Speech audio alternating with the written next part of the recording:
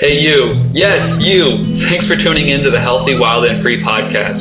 My name is David Benjamin. I'm your host and the founder of HealthyWildAndFree.com. If you're like me, you understand that health, the mind, body, spirit, heart connection, and living a green, eco-friendly, sustainable lifestyle are some of the most valuable and life-enhancing lessons that we can learn and pass on to our children to live happy and abundant lives. That's why this podcast was created, to help you grow in these areas.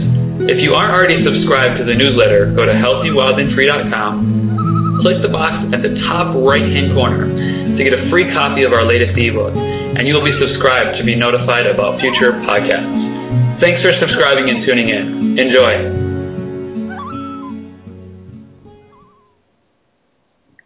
Hello, podcast listeners. This is David Benjamin, your host of the Healthy, Wild, and Free podcast. And today we have a guest on the show named Loren Lockman.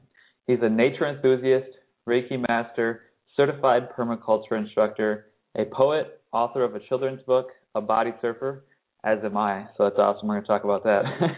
And beginner board surfer, an animal lover, motorcycle enthusiast, and the author of Unconditionally Guaranteed, Creating Perfect Health System. He is the founder and director of the Tanglewood Wellness Center in Costa Rica, and Loren began studying the relationship between nutrition and health in 1977. Since 1997, Loren has led more than 2,000 people through water fasts from 1 to 9 weeks and has coached more than 2,000 others to better health. In 1984, Loren contracted chronic fatigue, irritable bowel, candidiasis, sinusitis, and 57 allergies. After a 3-year struggle with medicine, Loren got himself well within 6 months. He's been a raw vegan since 1991. And I'm going to bring him on the line right now. Loren, are you there? I am. How are you doing today? I'm doing great, thank you. How about you? I'm doing very well. Glad to have you on the interview. I'm really excited to chat with someone from Costa Rica. It's one of my favorite places in the world. Lived there last year. Mine too. Yes, pleasure to be here with you. Thanks for joining us. I wanted to ask you to start the interview with how did you initially kind of get into health and wellness? Obviously, you had a little bit of a health struggle yourself. Was that kind of initially how you got into it? Well, that had a huge role to play. But in fact, when I was 14 years old, between my 14th and 15th birthday, I grew 10 inches without adding a pound of weight. And as you can imagine, I looked like a stick, with a big nose. And hormones were kicking in, and I wanted girls to find me attractive, but I looked like a stick. So I started thinking that maybe if I paid attention to what I was eating, I started paying attention to nutrition and working out, I could develop my body a little bit. And that's when I started studying nutrition, somewhere between the age of 15 and 16. And so I was already kind of focused that way and, thinking outside of the box a little bit. And then at 23, within a year of graduating from college, I wound up getting very, very sick, as you were saying in the introduction. And, I didn't really know much about medicine or all that much about health. But, and all I'd grown up with Western medicine is, allopathic medicine is my only real resource. And so I went to my doctor, and I went over the course of 3 years, I wound up seeing 3 different doctors and being told each time that most of what I was dealing with didn't exist. It was just in my head. Back then, and this is nearly 30 years ago, very few doctors were aware, even today, but back then very few were aware of candida, were understood what chronic fatigue syndrome was, or even irritable bowel syndrome. So they would tell me things like, well, just be careful what you eat. And that was great advice. The only problem was that I felt crummy if I ate anything at all. I was constantly in distress. I was constantly exhausted. And with candida, my body was constantly producing alcohol. So it becomes a serious issue. And I finally realized after 3 years that I was getting worse, not better. And that if I wanted to get well, clearly my experience with 3 different doctors was telling me that I wasn't going to find the help in medicine. And I think it frankly helped me out. Having grown up on the East Coast in a conservative Washington, D.C., I wasn't aware of all the alternatives to Western medicine. I grew up with just Western medicine. And that probably helped me in a certain way because it shortened my learning curve. Had I known about naturopathy and homeopathy and all the other opathies out there, I may well have taken longer to get to where I finally got to. But I wound up realizing that if I was going to get well, I was going to have to look to the laws of nature. It occurred to me that in nature, health is the natural condition, that animals function at a much higher level of health than people do. And I just needed to figure out how to apply those laws of nature to my own body. So kind of in your early 20s, you kind of had a coming back to nature epiphany, if you will, and that's kind of led to more depth within your journey to some degree? Yeah. I mean, it was really at 26 when I finally made that realization. And then, even then, one of my goals, I went back to nutrition. I thought, well, maybe I need to go back to nutrition and see where I've gone wrong. And I quickly realized I was doing everything conventional nutrition said I should be doing, and I was the sickest person I knew at 26. And so I started thinking about conventional nutrition and why it wasn't helping me. And what I realized was it wasn't really likely to help anybody very much because it's based on some pretty silly notions. First of all, it looks at individual components of food rather than looking at food as a whole. Food is a system. Natural foods are systems, and we need to consume them that way. And every study on individual nutrients is pretty much every single one concludes the best way to get this particular nutrients by eating the whole foods that contain it, not isolated supplements.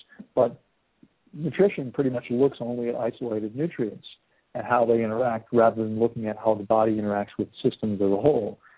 Similarly, they don't pay a lot of attention to what's actually natural for our bodies.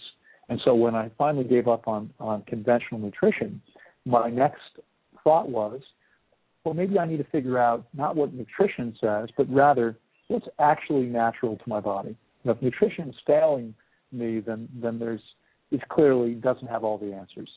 And yet, the answers must lie in nature. And so I started thinking about what was natural for my body.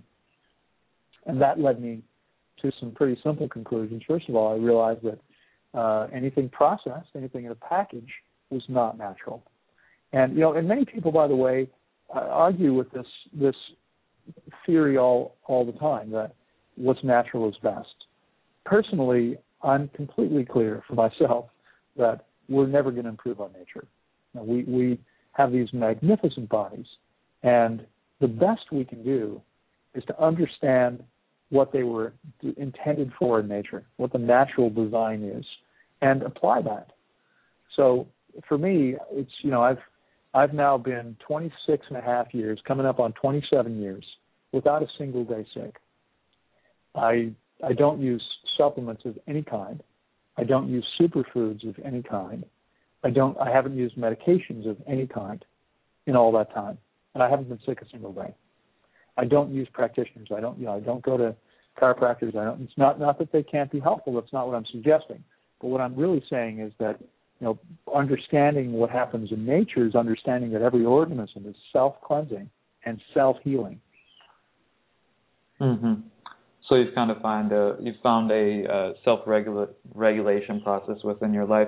I wanted to ask you, when you kind of first got started in healing in your own life, was it basically mostly diet that you kind of first kind of making changes in your life with, or did it lead to other things, or was it kind of a combination of physical, diet, emotional, spiritual? Was there kind of more to that?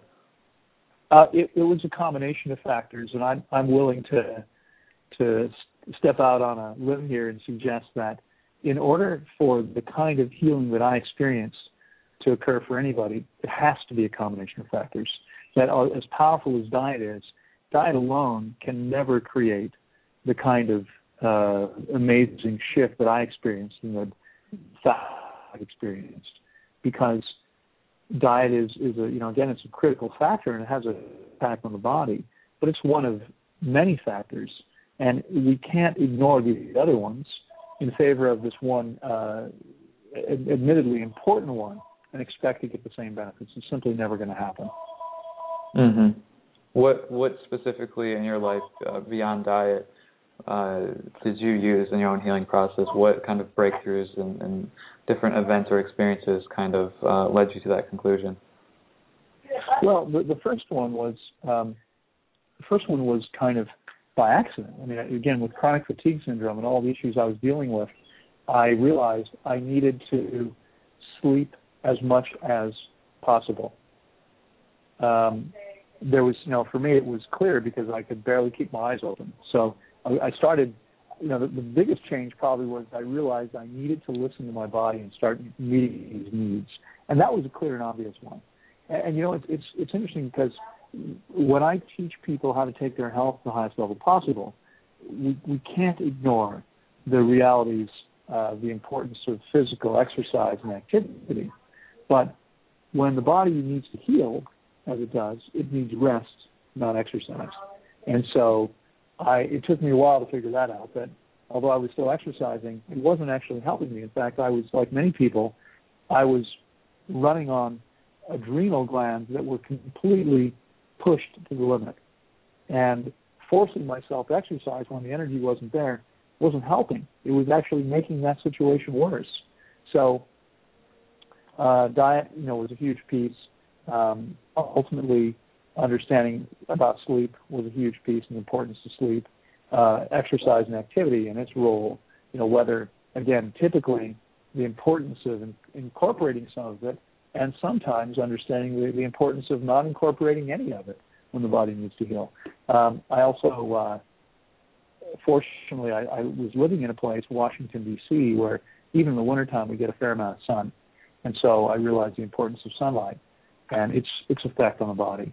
The emotional piece was a huge piece. And again, I had already been doing some emotional work. I was very fortunate. I was involved in a youth group when I was in high school and junior high school, which I ultimately became the president of. And our adult advisor was, this was a Jewish youth group. He was Jubu. He was Jewish, but he was practicing Buddhism. As the president of the organization, I worked closely with the advisor, and he wound up teaching me to meditate and teaching me some Buddhist principles that have guided me throughout my life. I really began to look at things in a different way and ultimately came to realize the importance of the whole emotional piece. And so I began to do quite a bit of work to deal with and attempt to heal some of the wounds that I've been living with. And I think virtually everyone deals with something similar. I would suggest that that's a huge and significant piece. Ultimately, within about a year, I came across a book called Rational Fasting. And Rational Fasting was written by Oliver Aird. Are you aware of the book, David? I have not heard of it before, no. Yeah. This book was written in the 1920s. So, and this, for those of you listening, this may be hard to imagine if you're in your 20s and 30s, but this is all happening pre-internet, right? So, today it's hard to imagine life without Facebook, life without email, without Google and YouTube, but none of these things existed. So I'd found this book in a used bookstore, and it sounded interesting to me, and having grown up in Judaism, I was familiar with fasting one day a year. And so, it seems like many people in our culture believe if they skip lunch, they'll probably die. I had already fasted one day a year many times over the course of my life up until that point. I knew I could survive a day. But this author, who was long dead, and so wasn't available, was talking about people going weeks without food. And it sounded crazy, but at the same time, he made a lot of sense to me. And so I decided to try it. But I didn't have anybody to depend on. I was on my own. I didn't know there were places that existed or experts that were still out there. I wasn't aware, and I didn't know how to find them. Again, without Google, back in the old days, you couldn't go to your yellow pages and look up fasting. You weren't going to find much. So I wound up trying 2 days, and I parked myself close to the refrigerator just in case. And when I survived that, I tried 4 days, and then I went 6, and then I went 8, and I worked myself up to fasting 21 days. And I'm sure I made lots of mistakes. One of the things I'll say here is that having taken thousands of people through the process, hundreds of those people, many of those people, tried fasting on their own first, and virtually to a person made significant mistakes, which in many cases actually cost them something. I mean, they actually hurt them in some way. So, as when you think about power, think about a chainsaw, or an automobile. That power is neither good nor bad. It's just what is. It's neutral. It can be used to help you and hurt you. An automobile is a good example. It's a very powerful tool that can get you from point A to point B a lot faster than walking, bicycles, or horseback. But that power also means if you don't know what you're doing, you could wind up in a ditch or a head-on collision or encountering a tree in your life. And the same is true with anything powerful.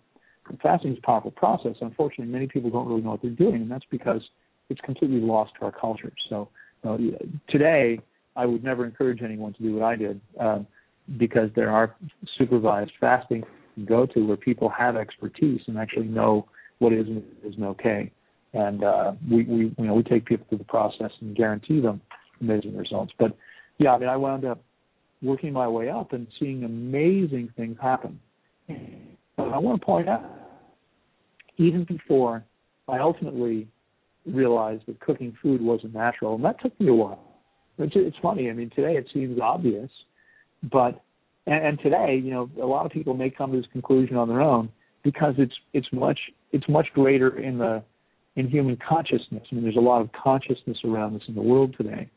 But back at the time, obviously there were always people who were doing it, but it wasn't a big deal. There weren't a lot of people out there promoting it or trying to make their livelihood from it or putting YouTube videos up on it. There weren't a lot of books out there on it.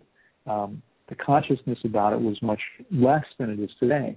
And so it took me a while to realize that, while I realized that pizza, beer, and Twinkies weren't natural, it didn't occur to me that brown rice and steamed vegetables weren't natural.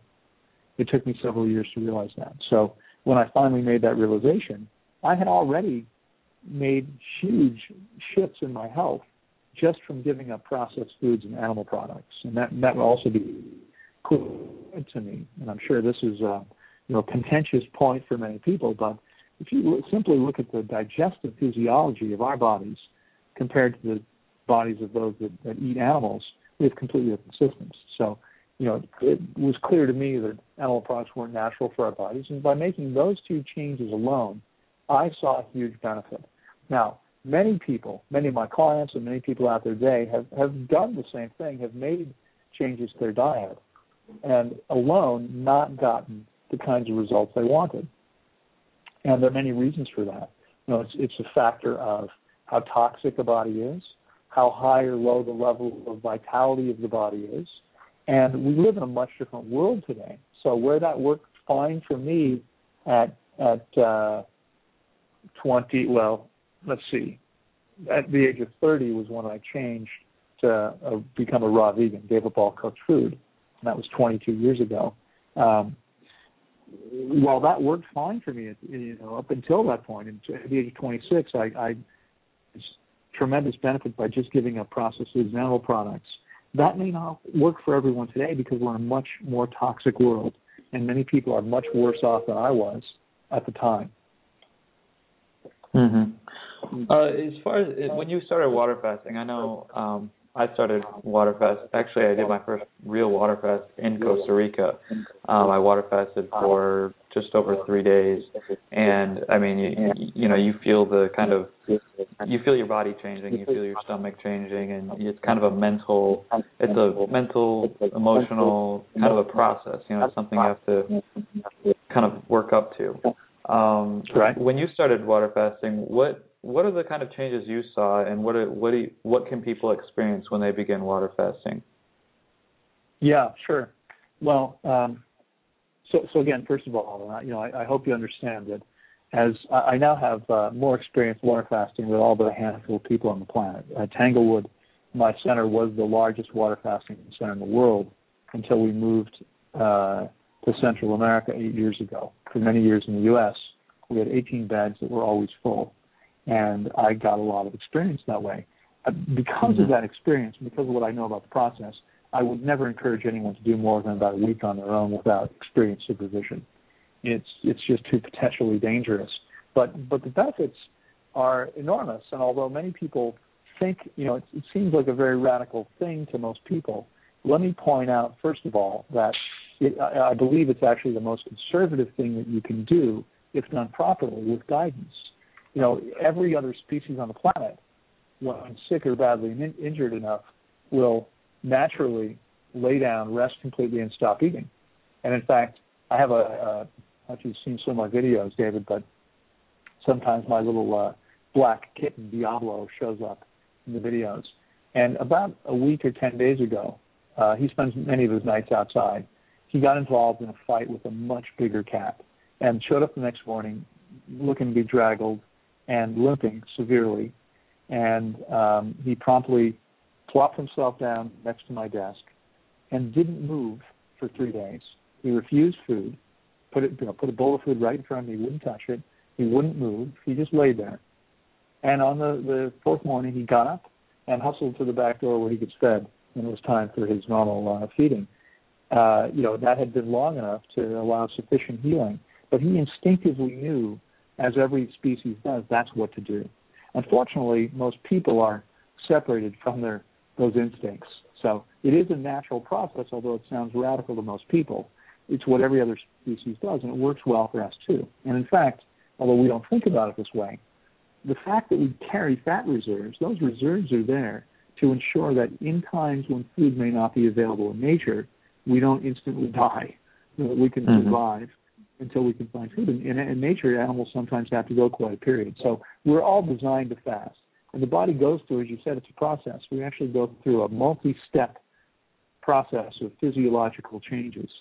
Now, the thing is, between 3 and 4 days for the body to begin to move into the deepest part of the process. So with the 3-day fast, you're actually just starting to get into that part of the process when you ended your fast. It takes 10 or 11 days for the body to be 100% into the deepest part of that process. So even fasts of up to a week just aren't that powerful. Our typical guest here will fast for about 24, 25 days on just water. Wow. And we regularly fast. I have someone now that just completed a 6-week fast, 42 days. Everyone else here has done either 21 days or 26 days or 32 days. We rarely do fast much shorter than that because people are coming here, to do serious cleansing and healing, and we see amazing shifts happen. And so when you understand that, the hygienists have long taught that there's one disease. It doesn't matter. It may show up in many different ways, but all the manifestations, all the different diseases that we see are really just different manifestations of one condition, which is toxemia, a toxic body.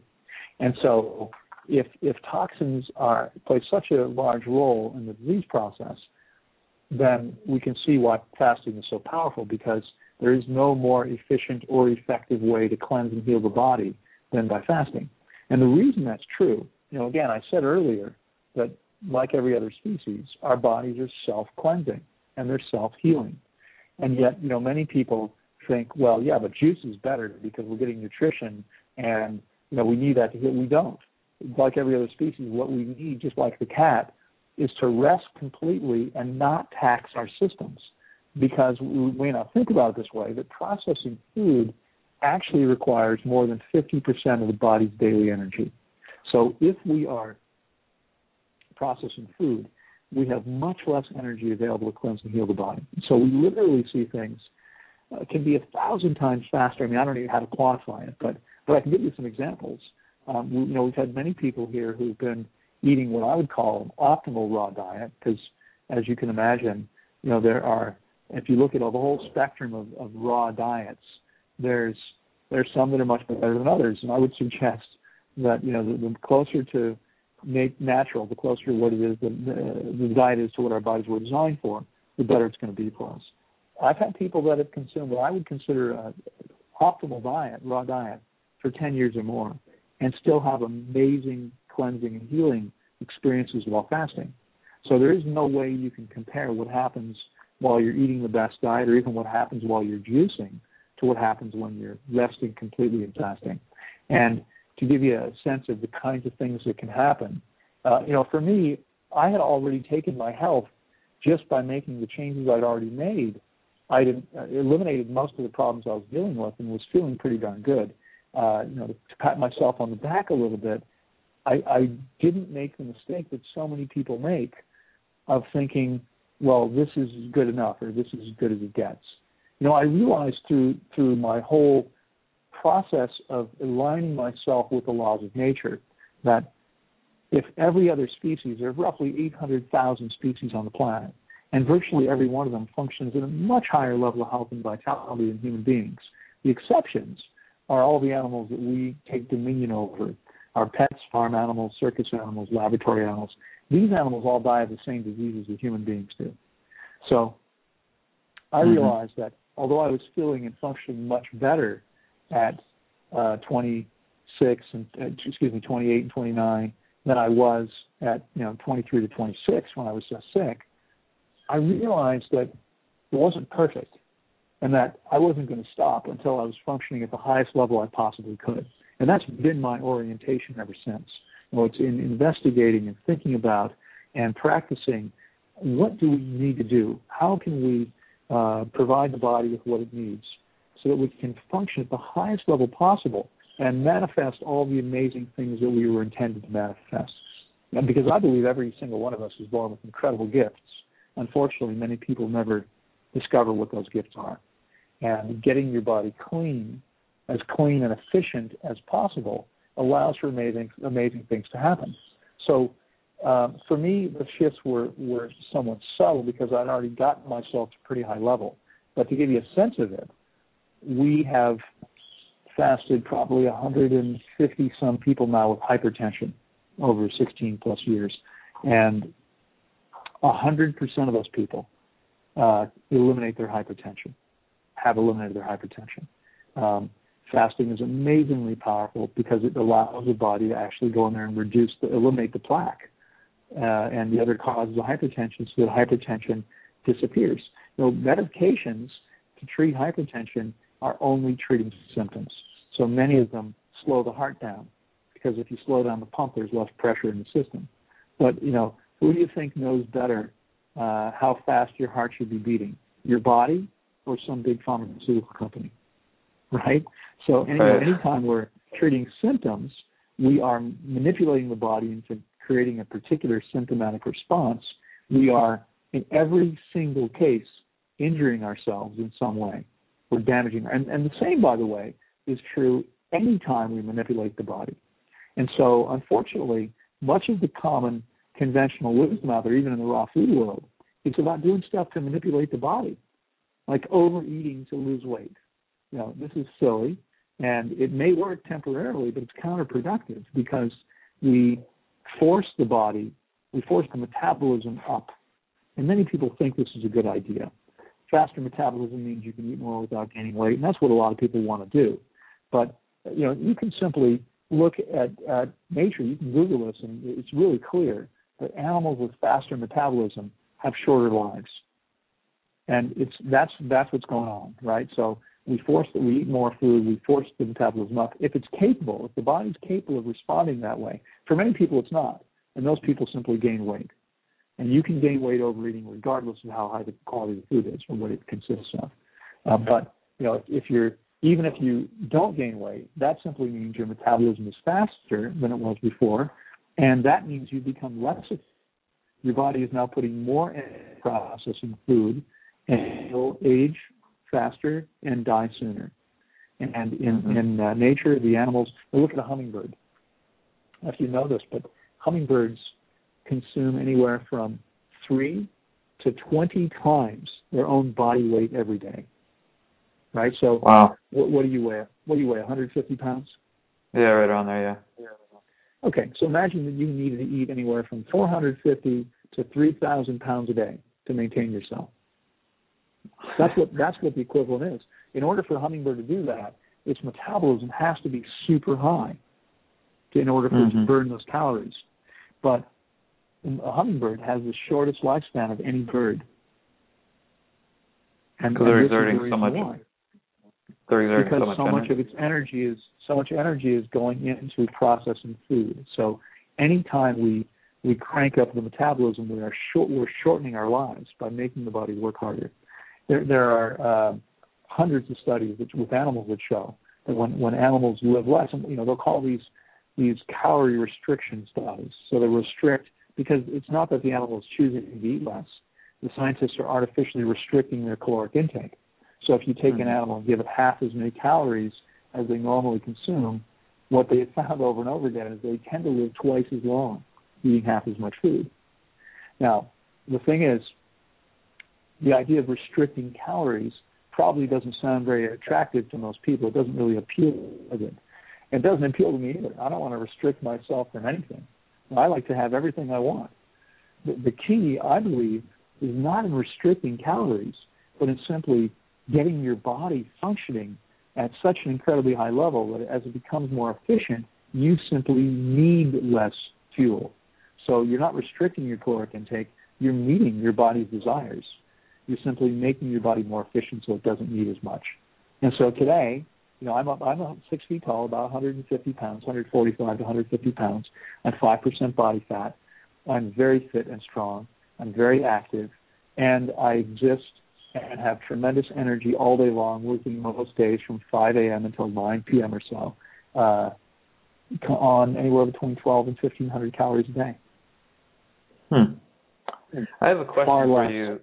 Yeah, kind of around this topic. As far as building muscle, I think it's important to have some strength. Obviously, one of the kind of common reasons that people will go into a nursing home early is because they kind of lose strength and they fall, and then they can't take care of themselves. And they don't have enough protein reserves in order to kind of build and repair their body, and then people die prematurely that way or just age much quicker.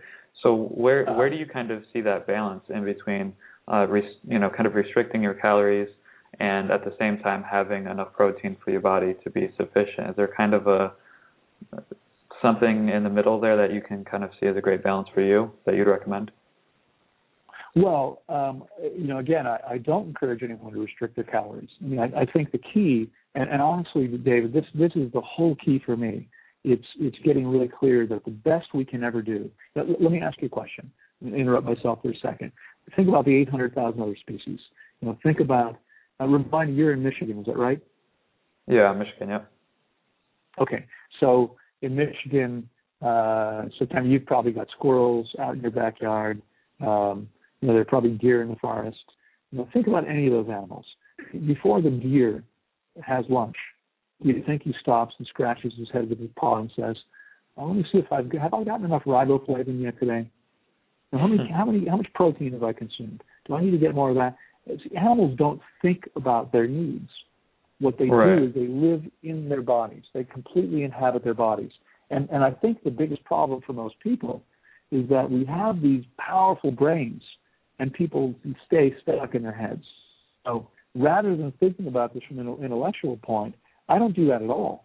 I never think about my food. I don't think about how many calories I'm eating or how much protein I'm getting. I don't worry about it or pay any attention to it like every other species. What I do is, when I'm hungry, I eat. And I eat only from among those things that I'm naturally attracted to, that my body, again, living in a clean system, you can completely trust that.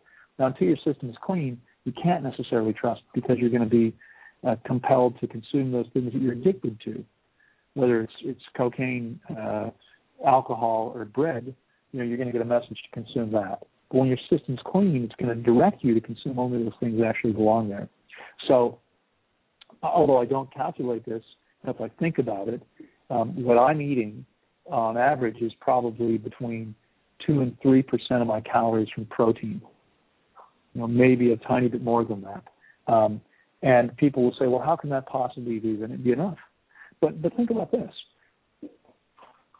Protein is a building block of living cell tissue. So when would you guess in a human being's lifetime we would need the most protein? At what stage of our growth, of our life, would we need the most protein? When you're youngest and growing. Yeah, I would say when we're growing the fastest. And, as you may not remember, but probably are aware, the average human baby is about 7 pounds and reaches 20 pounds within a year. So we triple in size in the first year of life. and hopefully never triple in size again, right? I'm sure you haven't tripled in size in the last year. If you did, you'd be trying to change that.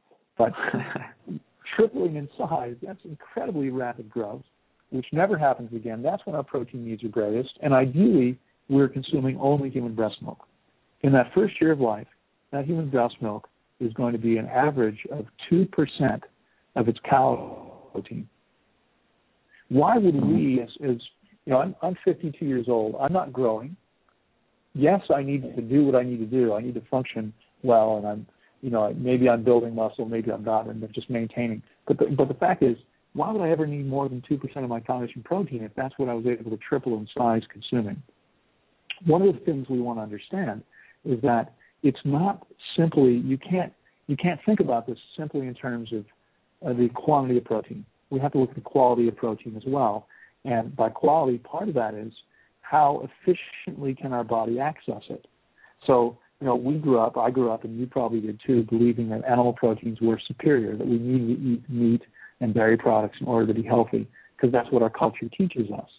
And while those those items contain a lot of protein, that protein is bound up and very difficult ways to actually access because we can't digest it very efficiently. We're simply not designed to digest animal proteins. They're much more complex than plant proteins. And so, if we can't get to it, how does it help us? It doesn't. Actually, the statistics show that there is a correlation between protein and health, but it's an inverse relationship. Excess protein means higher rates of disease. So people who eat animal protein regularly have 5 times as much cancer and heart disease as people that don't. I really believe that not only do we never have to worry about how much protein we can, the only question is, how do we ensure we're not getting too much? If you're eating enough calories for your body, you're getting enough protein. If you're living on real food, you can't not get enough. So I honestly believe we never have to worry about that. I don't think the reason that people don't do well by the time they're a certain age is because they're not getting enough protein. That's what's really going on. I think it's because their bodies are toxic and they're dehydrated and they've lost bone density, and there's all kinds of things happening. But I don't think it's about protein consumption. I just don't think that's accurate. Mm-hmm.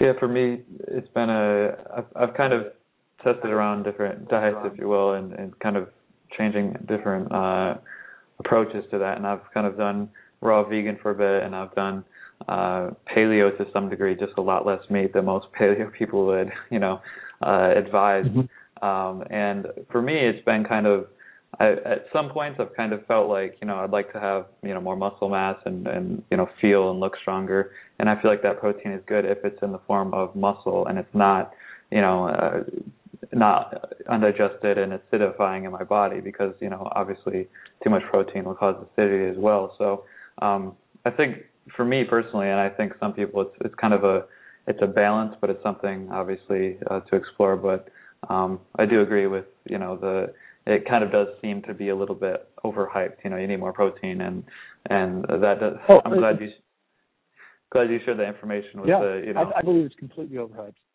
Mm-hmm. Yeah. I wanted to ask you a bit about. I really believe. Sorry, go ahead. Yeah.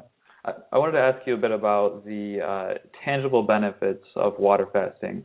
Beyond, you mentioned burning fat. Beyond that, I've heard a lot of different kind of tangible benefits, but what have you seen? You've worked with more people, so what have you seen specifically that people have benefited from? Well, there are two primary, probably more than that. There are at least 3 or 4 primary things that are going on. First of all, the body is able to detoxify much more rapidly than it is at any other time, much more rapidly than if we're consuming anything. And so detoxification is critically important to how the body is able to function. Again, hygiene has long found, natural hygiene, that disease is toxicity. And I don't disagree with that, although I've realized something over the last 7 or 8 years that very few people actually realize.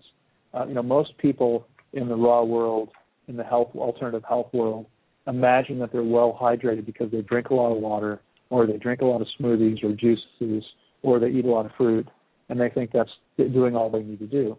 Over the last 7+ years, I've measured the cellular hydration of more than 1,000 people, and what we find is that the vast majority, and I mean over 99.9%, are significantly dehydrated, on average about 15% less well hydrated than is possible.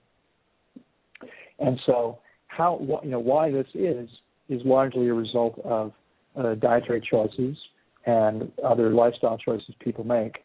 But changing those choices once the body's already dehydrated, unfortunately, doesn't have the impact of creating full hydration. And that's because until the body is able to cleanse itself of all the old garbage, the body is going to be using water to try to do that. That's because every channel of elimination, whether it's through the colon, through the urinary tract, through the skin, through the mucous membranes, or through the lungs, through our breath, all of those channels of elimination require water, and nothing moves without sufficient water. And so until the body is able to get clean, it's almost impossible to get fully hydrated no matter what you do. And the inverse of that is that once the body is clean, if we're eating correctly, full hydration simply becomes a natural matter of course. So we see our clients get their bodies clean and then go to full hydration. And unfortunately, because that can take months, and those people aren't here months later after their fast, I'm not able to measure this myself, but I hear from people who do this at home and have the ability to measure this using bioimpedance analysis and properly know how to interpret those numbers, because the numbers the scales give you aren't actually very accurate. They're not very useful. It's not that they're not accurate. They're not useful. We need to actually take those numbers and interpret them properly to discover what we need to know. And I teach my clients how to do that. When we do that, then we see massive improvements in hydration. So, when you think about the fact that our bodies are or should be mostly water, when we go from being 15% dehydrated to being fully hydrated, the impact that has on the body, including how your muscles work, right? So again, I'm very lean. I have a very small frame. I carried much more muscle when I was younger, but I wasn't any stronger. And I would suggest that, I understand the desire to look stronger, but I would encourage you to let that go and instead focus on being and feeling as well as possible. And when you do that, when you're fully hydrated, the muscle you have functions much better. Everything functions much better. So tangible, some of the stuff we talked about, hypertension disappears, Lyme disease disappears. This is the case of the body actually eliminating something that doesn't belong there and recreating the highest level of balance. Candida disappears every single time because the yeasts starve. The beneficial bacteria, which are consuming dead and dying tissue, continue to thrive, and we recreate the balance in the system. Eyesight improves, all the senses improve. But I've actually worked with groups of blind people. I had a client that was blind when we met, couldn't see me standing 3 feet in front of her, eventually regained full vision, now drives a car and doesn't wear glasses. And she opened the center in Virginia Beach to help other people regain their eyesight. And this is years ago, and I haven't been in touch with her now in probably 12 or 13 years, so I'm not sure what she's up to. But we've worked with groups of her clients and saw amazing things shift over and over again with blind people. We've had people who've lost their hearing regain their hearing. Now, someone who's born congenitally deaf and doesn't have the mechanical configuration inside the ear to be able to hear, that's not going to change with fasting. But someone who loses their hearing by exposure to a lot of music or noise, we're going to see their hearing come back in most cases. We've had people lose their smell. I had a young man who had lost his sense of smell because of cocaine use, regain that completely. We reverse aging. And we reverse aging for a couple of reasons. One of them is the hydration I talked about. I actually believe that most of what we think of as conventionally think of as aging is really long-term chronic dehydration. So wrinkles on the skin loses elasticity because it's dehydrated. Until we're fully hydrated, it's hard to shift that very much. But when we get people fully hydrated, their wrinkles go away. We see vision problems, which occur as people age, macular degeneration. Lots of problems occur because the eye, the lens, some part of the eye is actually losing its shape. And it's losing its shape because the eye, which is essentially a ball of jelly, is made of mostly water. And when someone's walking around 15% dehydrated all the time, the body is constantly taking water away from non-critical, non-vital areas and systems of the body to ensure that the heart, lungs, brain, liver, kidneys, thyroid, pancreas, and bloodstream have what they need.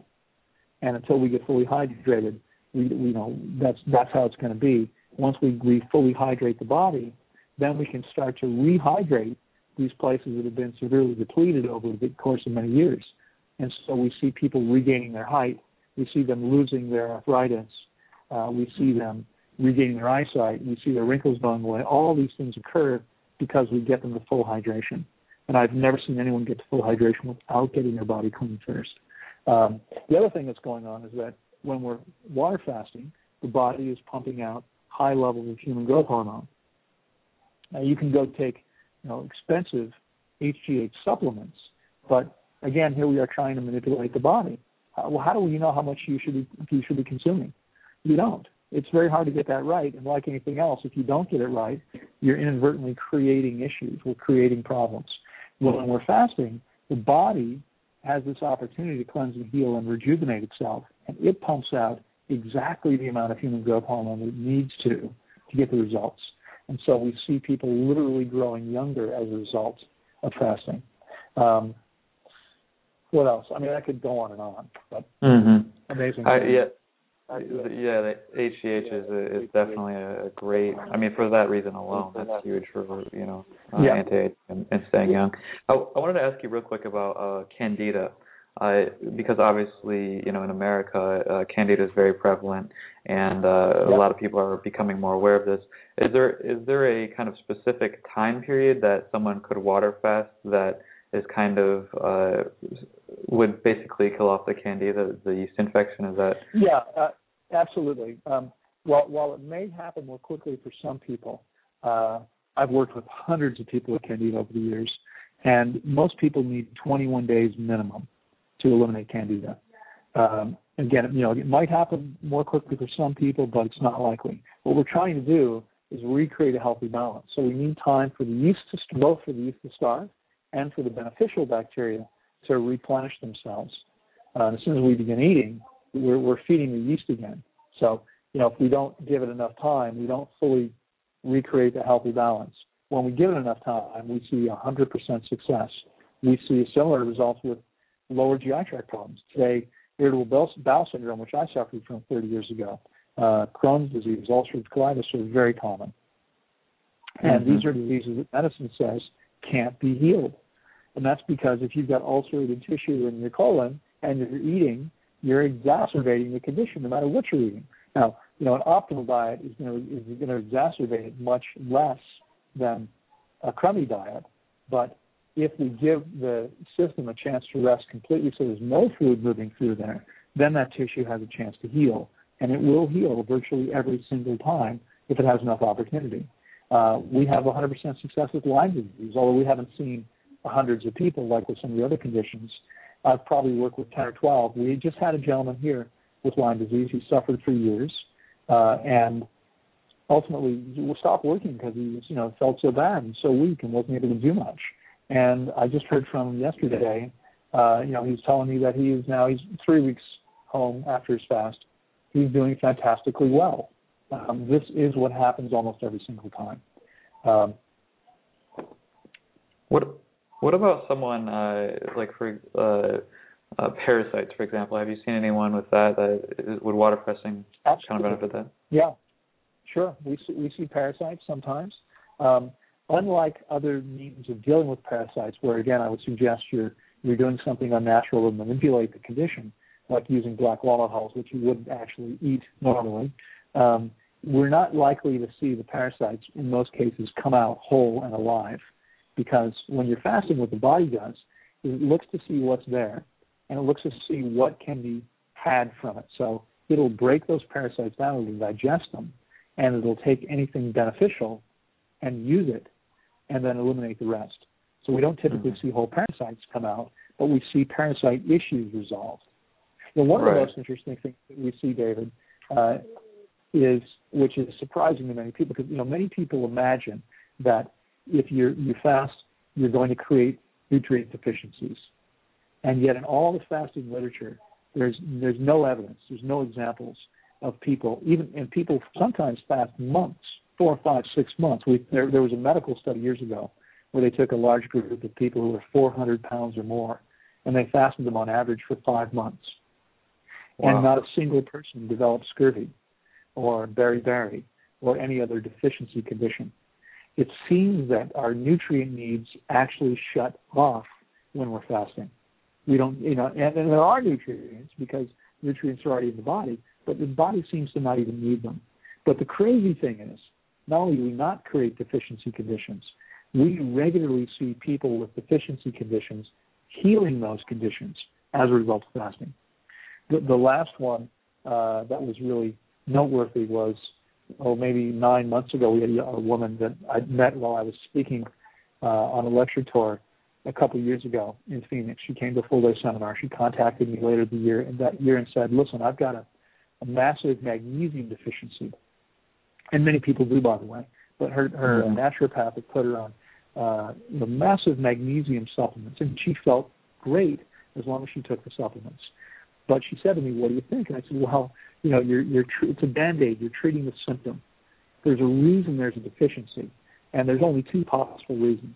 Either your diet is insufficient, in which case you need to correct it. And it wasn't her diet because she was eating an optimal raw diet and still not getting the magnesium she needed while she was consuming tons of it. So what's the other possibility? Well, the other possibility is that your body is so toxic, dehydrated, and or inefficient that it's simply incapable of assimilating or properly accessing and using the magnesium that's there. And so for her to give up the supplements and to come and fast, and she did. She fasted for 21 days, and all of the magnesium deficiency symptoms disappeared while fasting. And now, 9 months later, the last I heard from her, I saw her when I spoke at the big event, Raw event in Sedona back in March. She was there. She was doing great. I heard from her since. She's continued to do great with no supplementation for the first time in years. And this is what happens over and over again, whether it's iron, whether it's magnesium or potassium, whether it's B12. We don't need more B12. There's B12 in the body. What people need is to get the body clean and efficient. If you're needing to take a supplement of any kind, your body needs to cleanse and heal itself. And in most cases, the deficiency will disappear while you're fasting. Right. I know it sounds hard to believe, but we see it over and over again.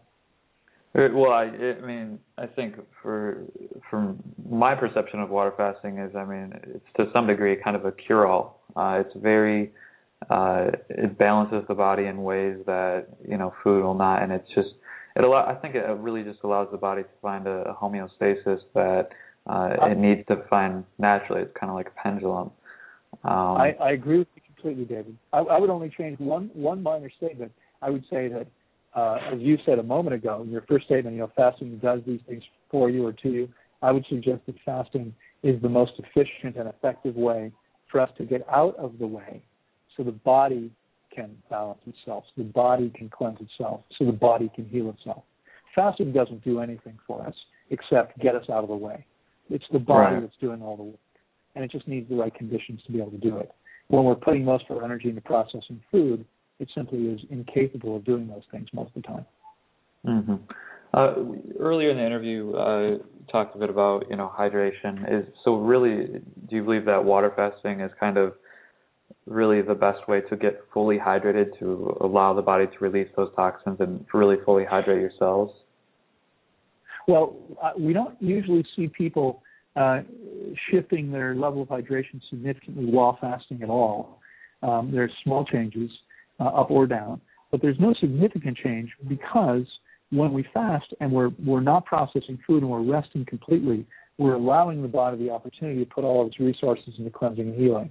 Because every channel of elimination requires water, all the water coming in and all the water available in the body is usually channeled into cleansing itself and healing itself.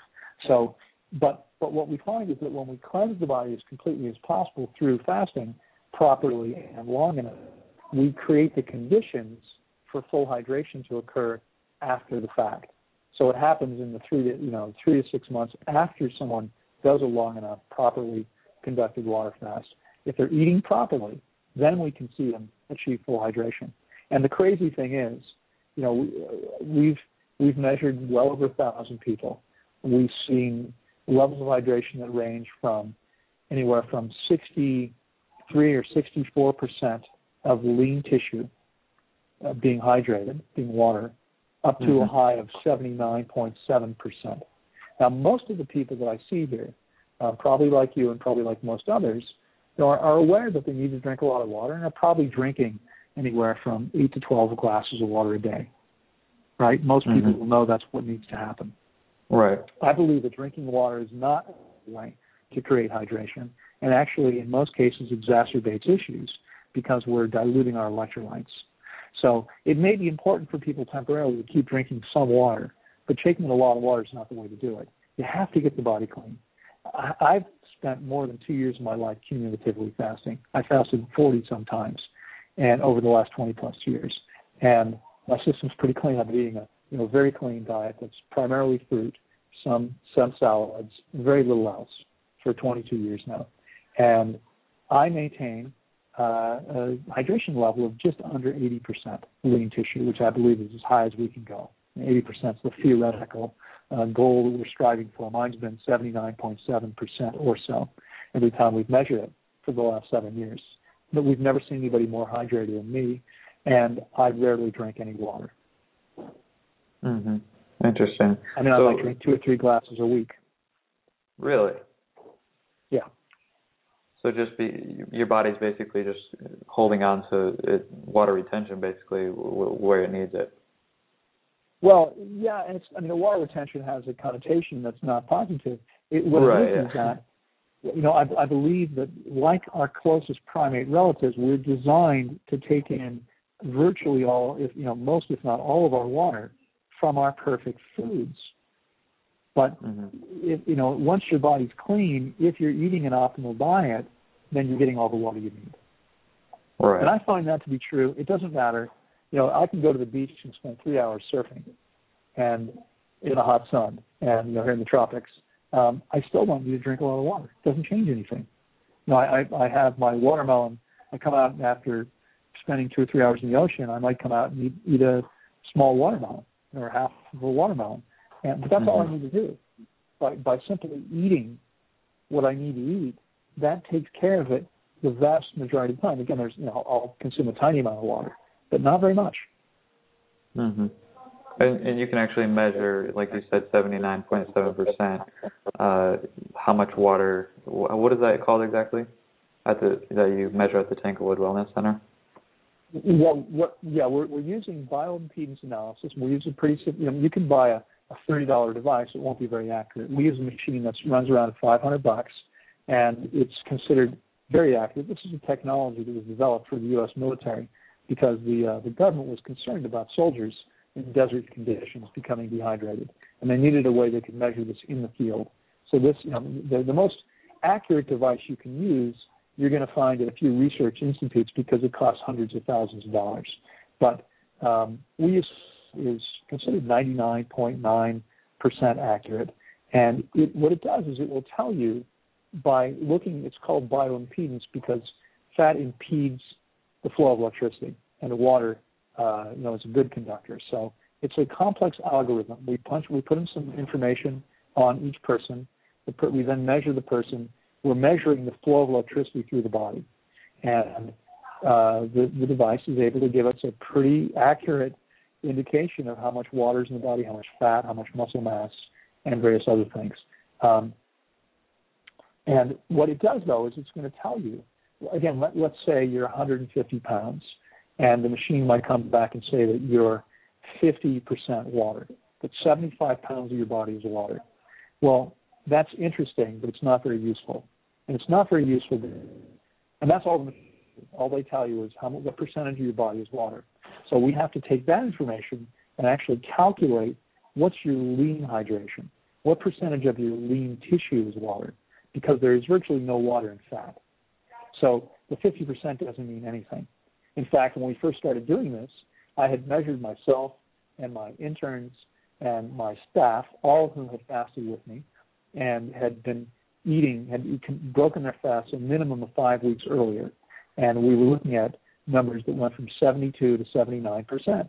And I thought, great, everyone's doing well.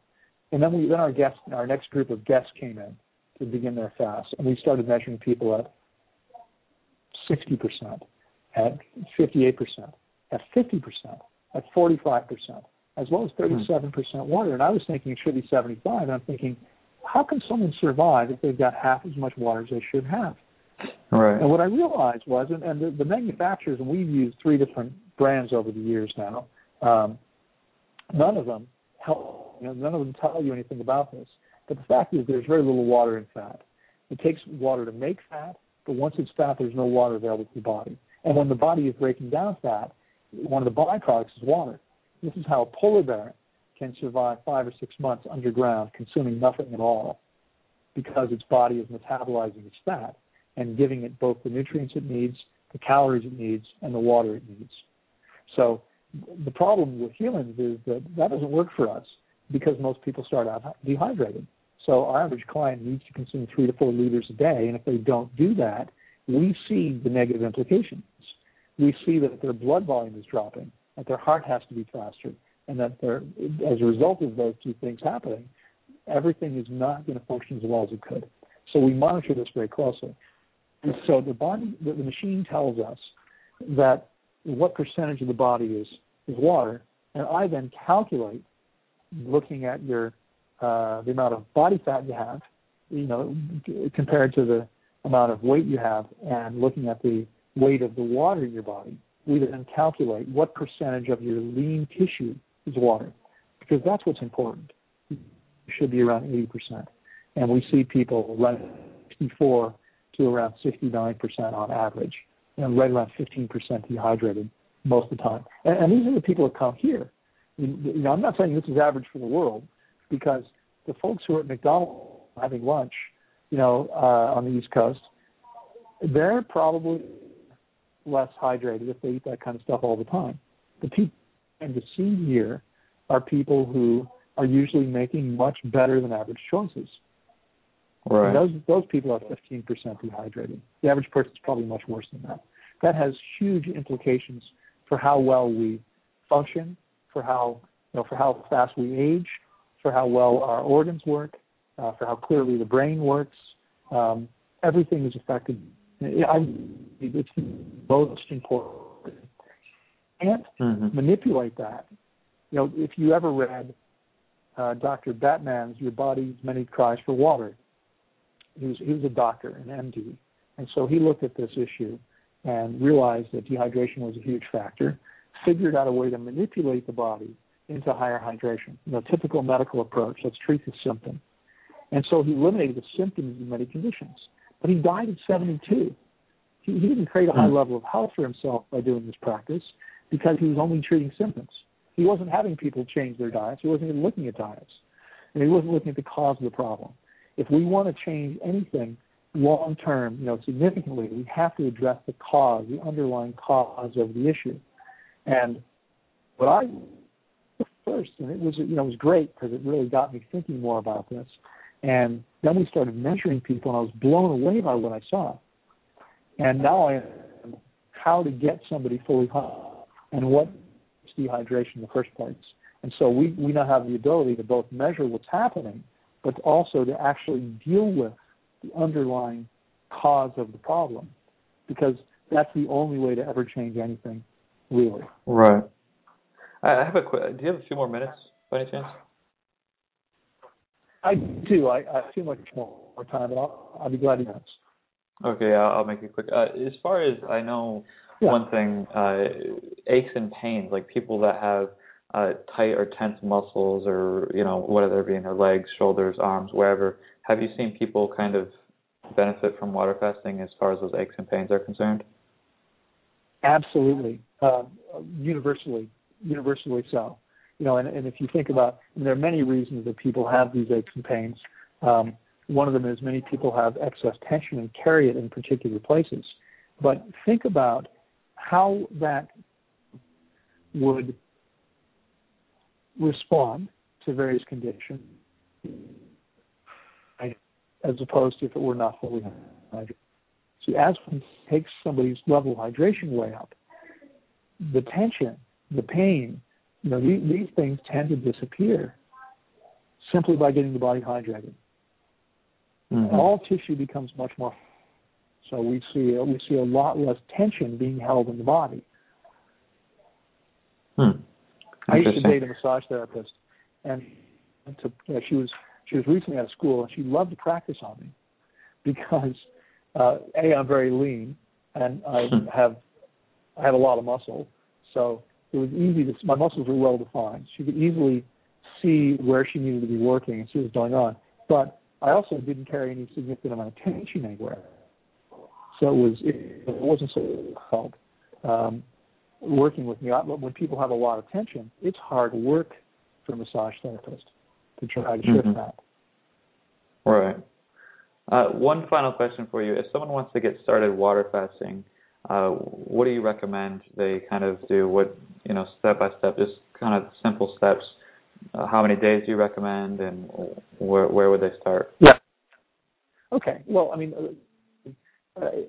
if I can be so bold, I would start by encouraging people to go to my YouTube channel and take a look. It's simply Lauren. Go to YouTube, look for Loren Lockman. Maybe you can provide a link here, but I've put up. I think there are now live maybe 125 or 130 videos. They're not fasting, but many of them relate to fasting. There are many videos with clients of mine who are actually in the process or have just completed the process, telling you about what happened for them in their own words. And then there are many videos with me explaining what's going on and what happens and the benefits, et cetera, et cetera. So I would start by learning as much as you can. And, there are lots of books out there and there are lots of people with opinions out there, but I think you want to take counsel from people that actually have real experience. And so I would suggest that my YouTube is a good place to start. I wouldn't encourage anyone, as I said before, to go more than a week. You might want to start with just a couple of days and see how it feels and see what you experience. But most people can probably go a week without doing too much damage themselves. You can't see your way clear to getting to Tanglewood in Costa Rica or some other fasting center. There are half a dozen real fasting centers in the world. There are many places that say that they supervise water fast but have little real experience. I would discourage anyone from going there to those places. But if you can't get yourself to a real fasting center, the next best thing that you might want to consider would be getting coaching over actually do Skype every day. And I can see my clients, make sure they're measuring their vital signs correctly. I can interpret vital signs for them, talk to them what's going on and what they're experiencing. These are critical things because, again, if you do this incorrectly, all the power of the process is being used in a way that's actually harmful to you. But if you want to start, see what it feels like. Remember, rest is completely.